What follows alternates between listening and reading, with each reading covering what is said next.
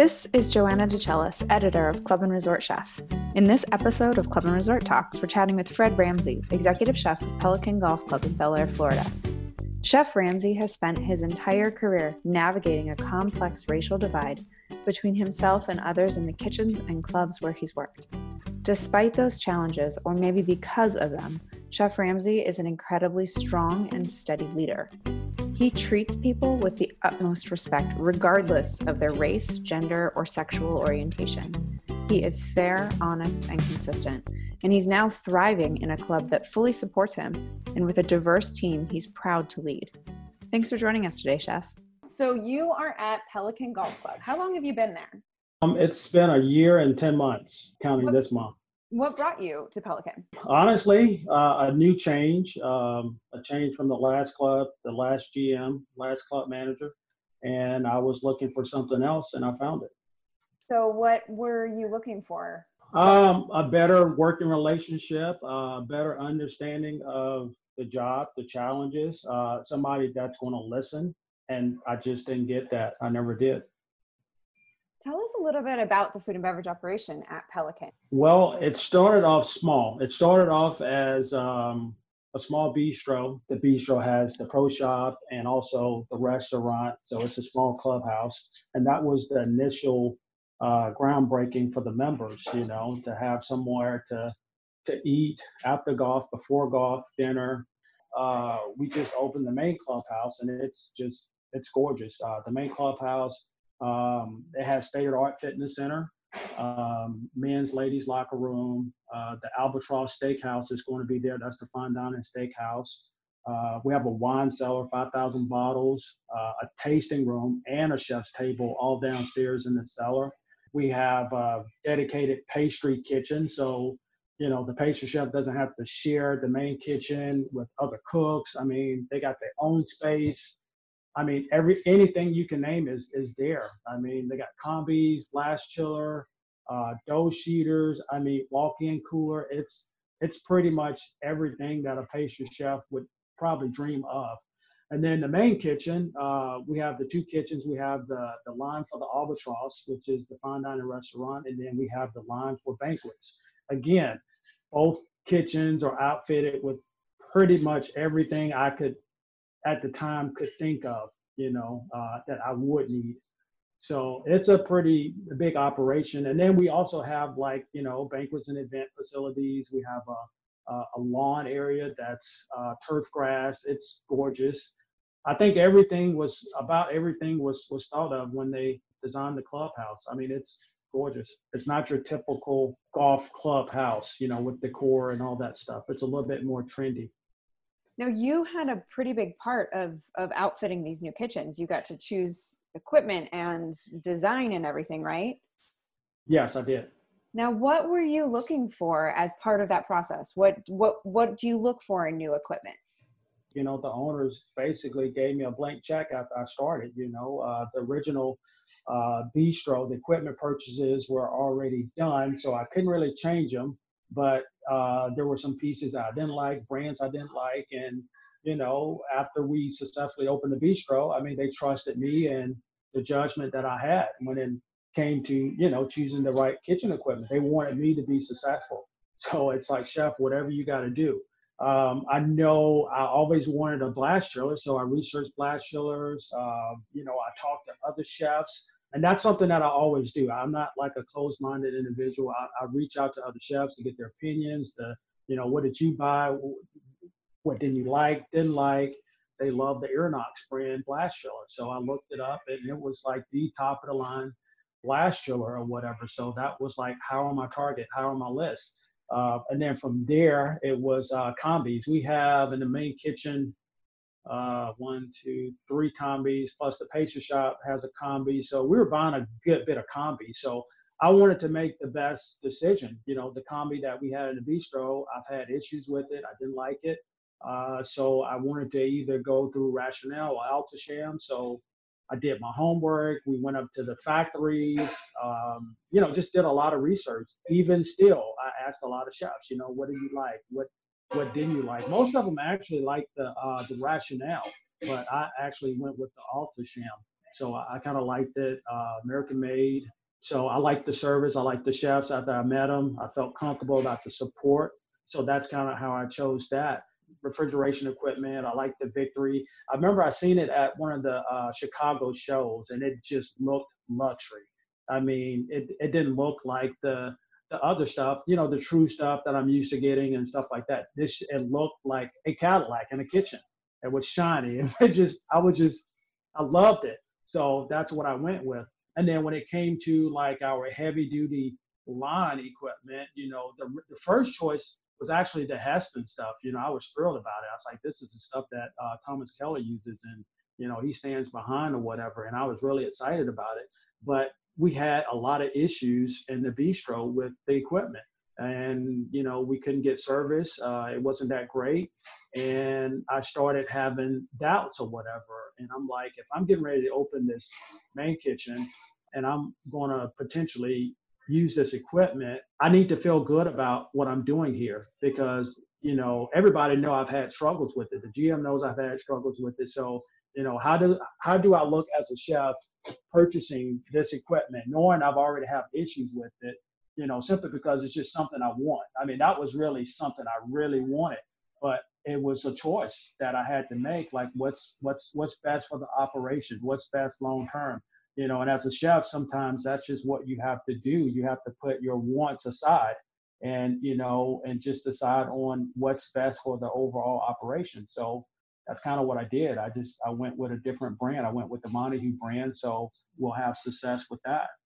What have you learned during this process? Well, I think the biggest thing I learned about this project is, spaces don't always seem to be as big as what they seem to be on paper, because, even in the pastry shop, it looked like it was a lot of space. But after I started adding equipment, because the original plan then called for a blast chiller and some of the other pieces of equipment that I had in there, refrigeration equipment, and the wall started filling up and the spaces started filling up. So it looks like you got space when actually, once everything drops in, you don't. So that's probably the biggest thing that, I learned through this process.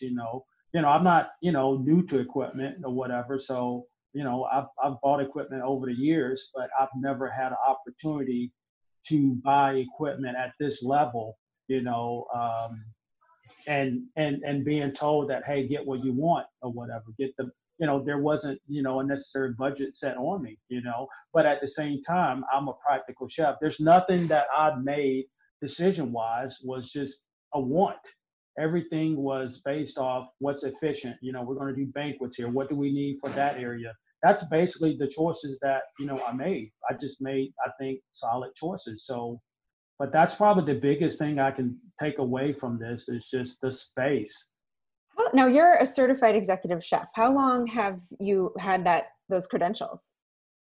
I got that in 2014. That was when I was in Missouri. And I had toured around with it in Kentucky. I started it, stopped it, just wasn't focused enough on doing it or whatever. And, I just felt like in order for people to really take you serious, in this business, especially in the club world, for GMs especially, you needed that certification. You can call it a piece of paper, you can call it whatever you want, but I think, it tells people that you're committed. It tells people that you're serious about what you do, especially when it comes to, being a chef in the club world. What made you decide to become a chef? Well, it was a decision I made back in high school. When I was in high school, I think when I was in ninth grade, I was going in the Army. That's what my dad was. So you just follow that thing. And I think it went to electrician. It just went to a lot of other stuff or whatever. But, I had been in kitchen since I was 14. I started, washing dishes, did that path, the prep cook thing. And, I was at one of the hotels in Augusta. I was at the Sheraton in Augusta. And I think I was 10th grade maybe. And, one of the things I loved about doing there was like Sunday brunch. I loved doing the omelet station. I loved making fruit trays, and I loved making sauces. Back then I only knew two sauces. It was just like, it was brown and it was white. That was it. But they were good. it was just so natural for me. It was, I think things that you ultimately enjoy doing and things that you're passionate about, it comes easy to you. It just, you can do it every day. I mean, when you go to bed, you're thinking about it. When you wake up, you're thinking about it. That's when you know it's for you. Um, so that's just the path I took, even though my mom said, why are you doing that? Why? So I got a lot of that or whatever, but it was what I wanted to do. It was what I felt, was the path for me. And I think it was a good choice. What attracted you to the club world as opposed to restaurants or non-commercial food service?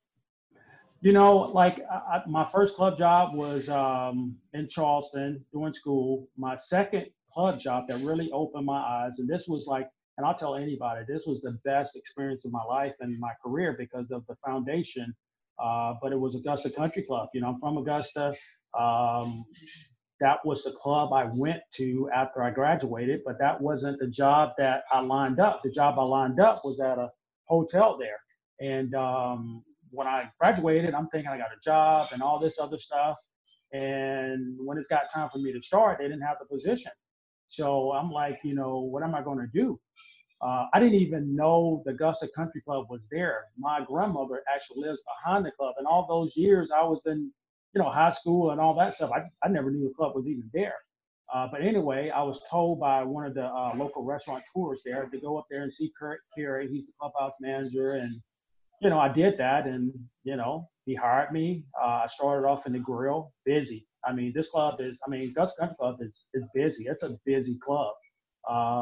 And then I just worked my way on up to the fine dining. But it was the best experience of my career because I was able to do and apply the things that I learned in college there. I butchered fish, butchered meat, I made sauces. So I didn't come out of school and go into an operation where, hollandaise was in a can or things like that. I was able to actually do the things that I was shown in class, and I was able to create and do specials and do all of that stuff. That was the groundwork, and that's where I fell in love with clubs.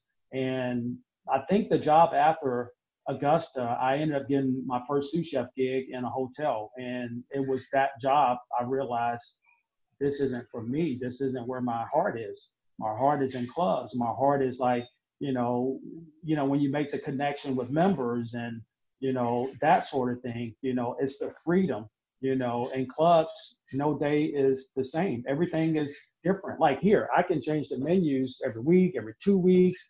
If something's not moving right or whatever, I can pull it off. I got total freedom. And at the same time, the biggest thing I love about it is the ability to source quality. I don't have anybody asking me, why are you're buying, that Japanese Wagyu, A5 that's $90 a pound or whatever. I mean, I don't. I mean, I make the purchases respectfully.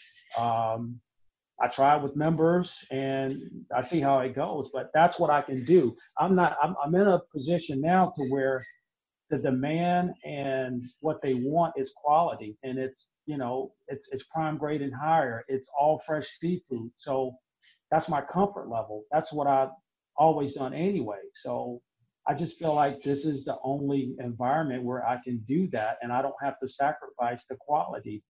What have been some of the biggest challenges you've faced in the course of your career? Probably the only biggest challenge I've probably faced throughout my career is probably, being looked at for the chef that I am, and that's pretty much it, being treated fairly on the job, doing interviews, doing the process. That's been the only challenge that I've actually had. Everything else, it's easy, it's easy to address or whatever, but that's something that's out of my hands. I can't do anything about that. How have you overcome those challenges? It's just, you just keep moving. That's just basically it. I don't think you ever overcome them. The challenges are still there, and I think they're going to always be there. You just have to stay positive and upbeat, and you have to move on, to the next and hope, it's a little bit different. I'm just a little bit stronger and tough skinned to where it doesn't affect me mentally. I just pick up and keep moving. And, and then I come to a place like this right here and they love me, and I don't take that for granted at all. It's a family, that's who owned the club. Doyle's, they own the club or whatever. And from day one, from the first time I met them at their office or whatever, it's been the same. Like they saw somebody that could open their club and give them what they want and meet and exceed expectations. We have ongoing conversations about what they need, what they want. I mean, the feeling is like unreal. So everything that I've went through is fine if I can get to where I am today, where I am right now, where I'm sitting right now. So having had those experiences over the course of your career, how does that influence your process when you bring in new people, when you do interviews? What do you look for? I look for people, it depends on the position. First of all, I tell people when they come in and they interview with me, I treat everybody the same. I treat everybody fair. I give everybody the same spiel. It doesn't matter who comes in, what you look like, male, female, it's the same spiel. It's like I've been on the other side before. I know what it's like to be mistreated, or I know what it's like to be treated unfair. And that's not who I am. That's not the type of kitchen I run. I don't even, if I have a sous chef or somebody in a leadership role and that's their style of management, it's not going to work because that's not who I am. And that's not what I'm going to promote. I don't care how good you are. It doesn't matter. It's all about how do you treat people. That's it. You got to treat people fair. That's it. That's how you earn your respect. And that's what make people want to work for you. That's what make people want to work with me. It's because, I'm going to treat you fair. If I say something isn't good, it's not good, and it's not coming from a place of anything other than just being honest and wanting the best for you and the operation. Do you have a very diverse operation? I mean, I have everything here. I mean, I have, women on the team, say I have Black, I have white, I have Latinos, everything, it's, and the thing is, I don't look to create diversity. I let it come to me, simply by whoever comes in the door. They get an interview process, they get a cook test, and they go through all of that stuff. It doesn't matter who you are. So I don't ever speak about diversity because I don't feel I need to, because that's not something that I'm working to get better at, because it's a natural thing. It's already there. It's here. That's just the makeup of the kitchen or whatever. We don't have to self-educate each other, especially like during these times, like what we're going through now or whatever. That's not even a conversation that I've ever had in any of my kitchens, because everybody gets a fair shake. That's it. Everybody. What value does it bring to the club kitchen to have that innate organic diversity? I think for me, I think what it brings to the table, especially in a club environment like this, it says that, anybody, for me, if you look at me, I mean, when people see me, it's like, well, man, I can be the chef. I mean, anything is possible. All I got to do is work hard. I think it gives people something to look forward to. I think it gives them something to work towards or whatever. It gives them goals. That's what I think it does for the world I'm in. How have your experiences shaped your management style and your leadership values? I've had some pretty, disturbing experiences in this business or whatever. I think my first experience with discrimination was probably, I was in school. I was at Seabrook. It's a resort there, and it was a second job. And I'm 18 years old. I mean, I'm like, this is my first time away. That was probably my first job out of school. Well, first job doing school, professional job or whatever. And I worked with chefs there, especially the executive sous there, that just treated me like shit. It's things he would say, discriminatory jokes and, things that he would say, and he would say it out loud, and they would say it in a group, like him and his ex-chef. They would and they would just laugh about it. But you can tell the chef wasn't super comfortable about it, but he had a young sous chef that was good. So he was just kind of just going with it or whatever. The banquet chef, I worked with him. I can tell he didn't like it because he didn't he didn't join the huddles or whatever. But it was all the time. It was constant or whatever. I mean, I remember one time we were coming out with a new menu, and this is when they closed the banquet kitchen now or whatever, and then we moved to the main clubhouse. So we're coming up with a new menu, and basically it's all white guys on the front line, and they all got menus, recipes, and specs. And I'm like, hey chef, can I get a menu with the recipes and whatever? He just simply told me, for what? I mean, he just looked at me. He's like, for what? He's like, just get in the back and prep something.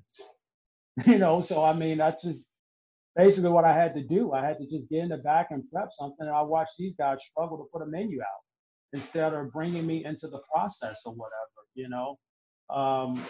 It's stuff. It's being treated like that. When you're treated like that or whatever, you see something and you see what you don't want to be, and that's just something that I don't want to be. I mean, I've been on interviews. I remember one interview. I wasn't working at the time. I did a phone interview with this club in North Carolina, and they lost a chef. I mean, he needed a chef like today, like literally like yesterday. That's how bad they were. And he checked my references at one of the clubs in North Carolina. He knew the GM, and the references were like stellar. And he called me. He's like, hey, I talked to Tom, and I mean, he said nothing but great things about you. I want to bring you on. We need a chef, and he's just giving this spiel. I said, okay, well, it sounds like I'm interested, but I'd like to at least come and see the place. And I was in Birmingham at the time. So I drove all the way to North Carolina, just to do a face-to-face interview or whatever. And I can tell, when we met, him and his dad or whatever, they weren't interested. I mean, the conversation changes, the look changes or whatever. So, I mean, we talked for about 30 minutes. We had already planned on me working in the kitchen. So, he sent me back to the kitchen. I worked the night, went home, and I was heading back to Birmingham to go back home or whatever. Keep in mind now, he pretty much gave me the job before I even came. I didn't even need to come. And so he called me, and I was driving through Atlanta. That's how I remember it. I know the exit I was on, everything, Memorial Drive, past Memorial Drive. And he's like, well, hey, thanks for coming in, but I think we're gonna go a different route, and the whole spiel or whatever. I was like, okay, well, thank you for your time. That's kind of how that went or whatever. So it went from you telling me I had a job to I don't or whatever. I mean, I've been on interviews with club managers. I remember, an interview in Atlanta. I went on a chef interview. It was a smaller club. Phone conversation was great. Both clubs were on the same level. I was at the Piedmont Driving Club, so this other club is on the same level or whatever. So same thing. I walk in the room. He walks in the room, and I think that interview lasted like 5 minutes.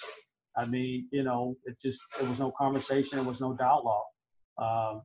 You experience things like that, and from that point on, I started doing certain things, about my resume. I mean, I'm a junior. I mean, I dropped the junior off or whatever.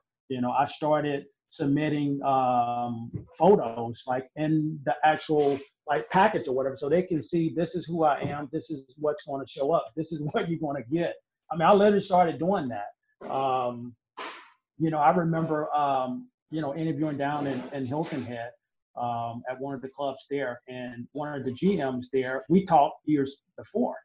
And, he liked me then. He knew one of the guys I worked with and all that other stuff or whatever.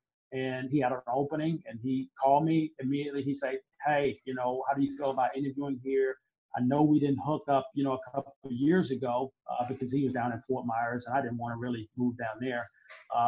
So he set the interview up. Of course, I had the interview with the hiring committee or whatever, the board. I mean, I walked in the room and it was just cold. Like he even felt it. I mean, the interview process lasted maybe 5-10 minutes or whatever. You have a feeling when people are engaged, they ask you questions, they want to know about you. That's when you're getting a fair shot. But when you walk into a room, and especially after you've done pre-interviews and stuff like that or whatever, and it's just silence or whatever, I mean, that's just what it is, So I've experienced a few times, and I just walk away, and that's just basically it. I mean, there's nothing really you can do. Just move on. So it's changed how you treat your people. That experience on the other end is significantly different for the people that interview with you. Exactly. That'll never happen with me. I would never do that or whatever. It's just my standard. It's my person. When you go through that and you go through it more than once, it shapes you a lot different or whatever, and you see things differently. Like I tell people all the time, like you always get a second shot. Like you can mess up with me, easy. I'll give you a second shot. I believe everybody deserves a second opportunity, and I give a lot of second opportunities. Sometimes they work out, sometimes they don't. But I can sleep at night knowing I gave that person that second opportunity. He or she may have messed up. That's on them, but I gave you the fair shot, and that's a fair shot with everybody. I just don't see people the way some people see people. I don't. I see what they can bring to the table, how they can help the operation. That's what I see. That's what I'm hiring. If I need somebody to cook family meal for the staff of 150, I'm looking for something specific or whatever. They don't have to be the best line cook, because that's not, what I need. So that's how I hire people, and that's how I look at people. That's how I treat people. No one can say anything different. No one. Well, thank you so much for sharing your experiences with us and your time with us today, Chef. I really appreciate it. You're welcome. Thank you. For more podcasts, check out our site, clubandresortchef.com.